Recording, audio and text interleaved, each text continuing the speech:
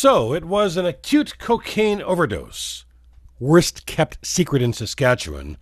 The only question was what drug Miles Sanderson had consumed before being arrested by police back in September 2022.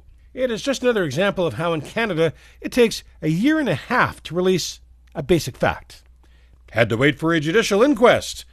Imagine how the administration of justice would have been impeded if that had been released when the coroner actually made the determination.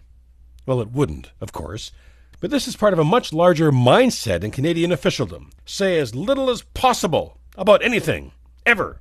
Things like privacy and security legislation are wonderful shields to hide behind. And the reason they get away with it, well, the media is too passive, and in many cases, too understaffed to push or get the information on its own. And, most of all, Canadians overall are too accepting. I'm Murray Wood.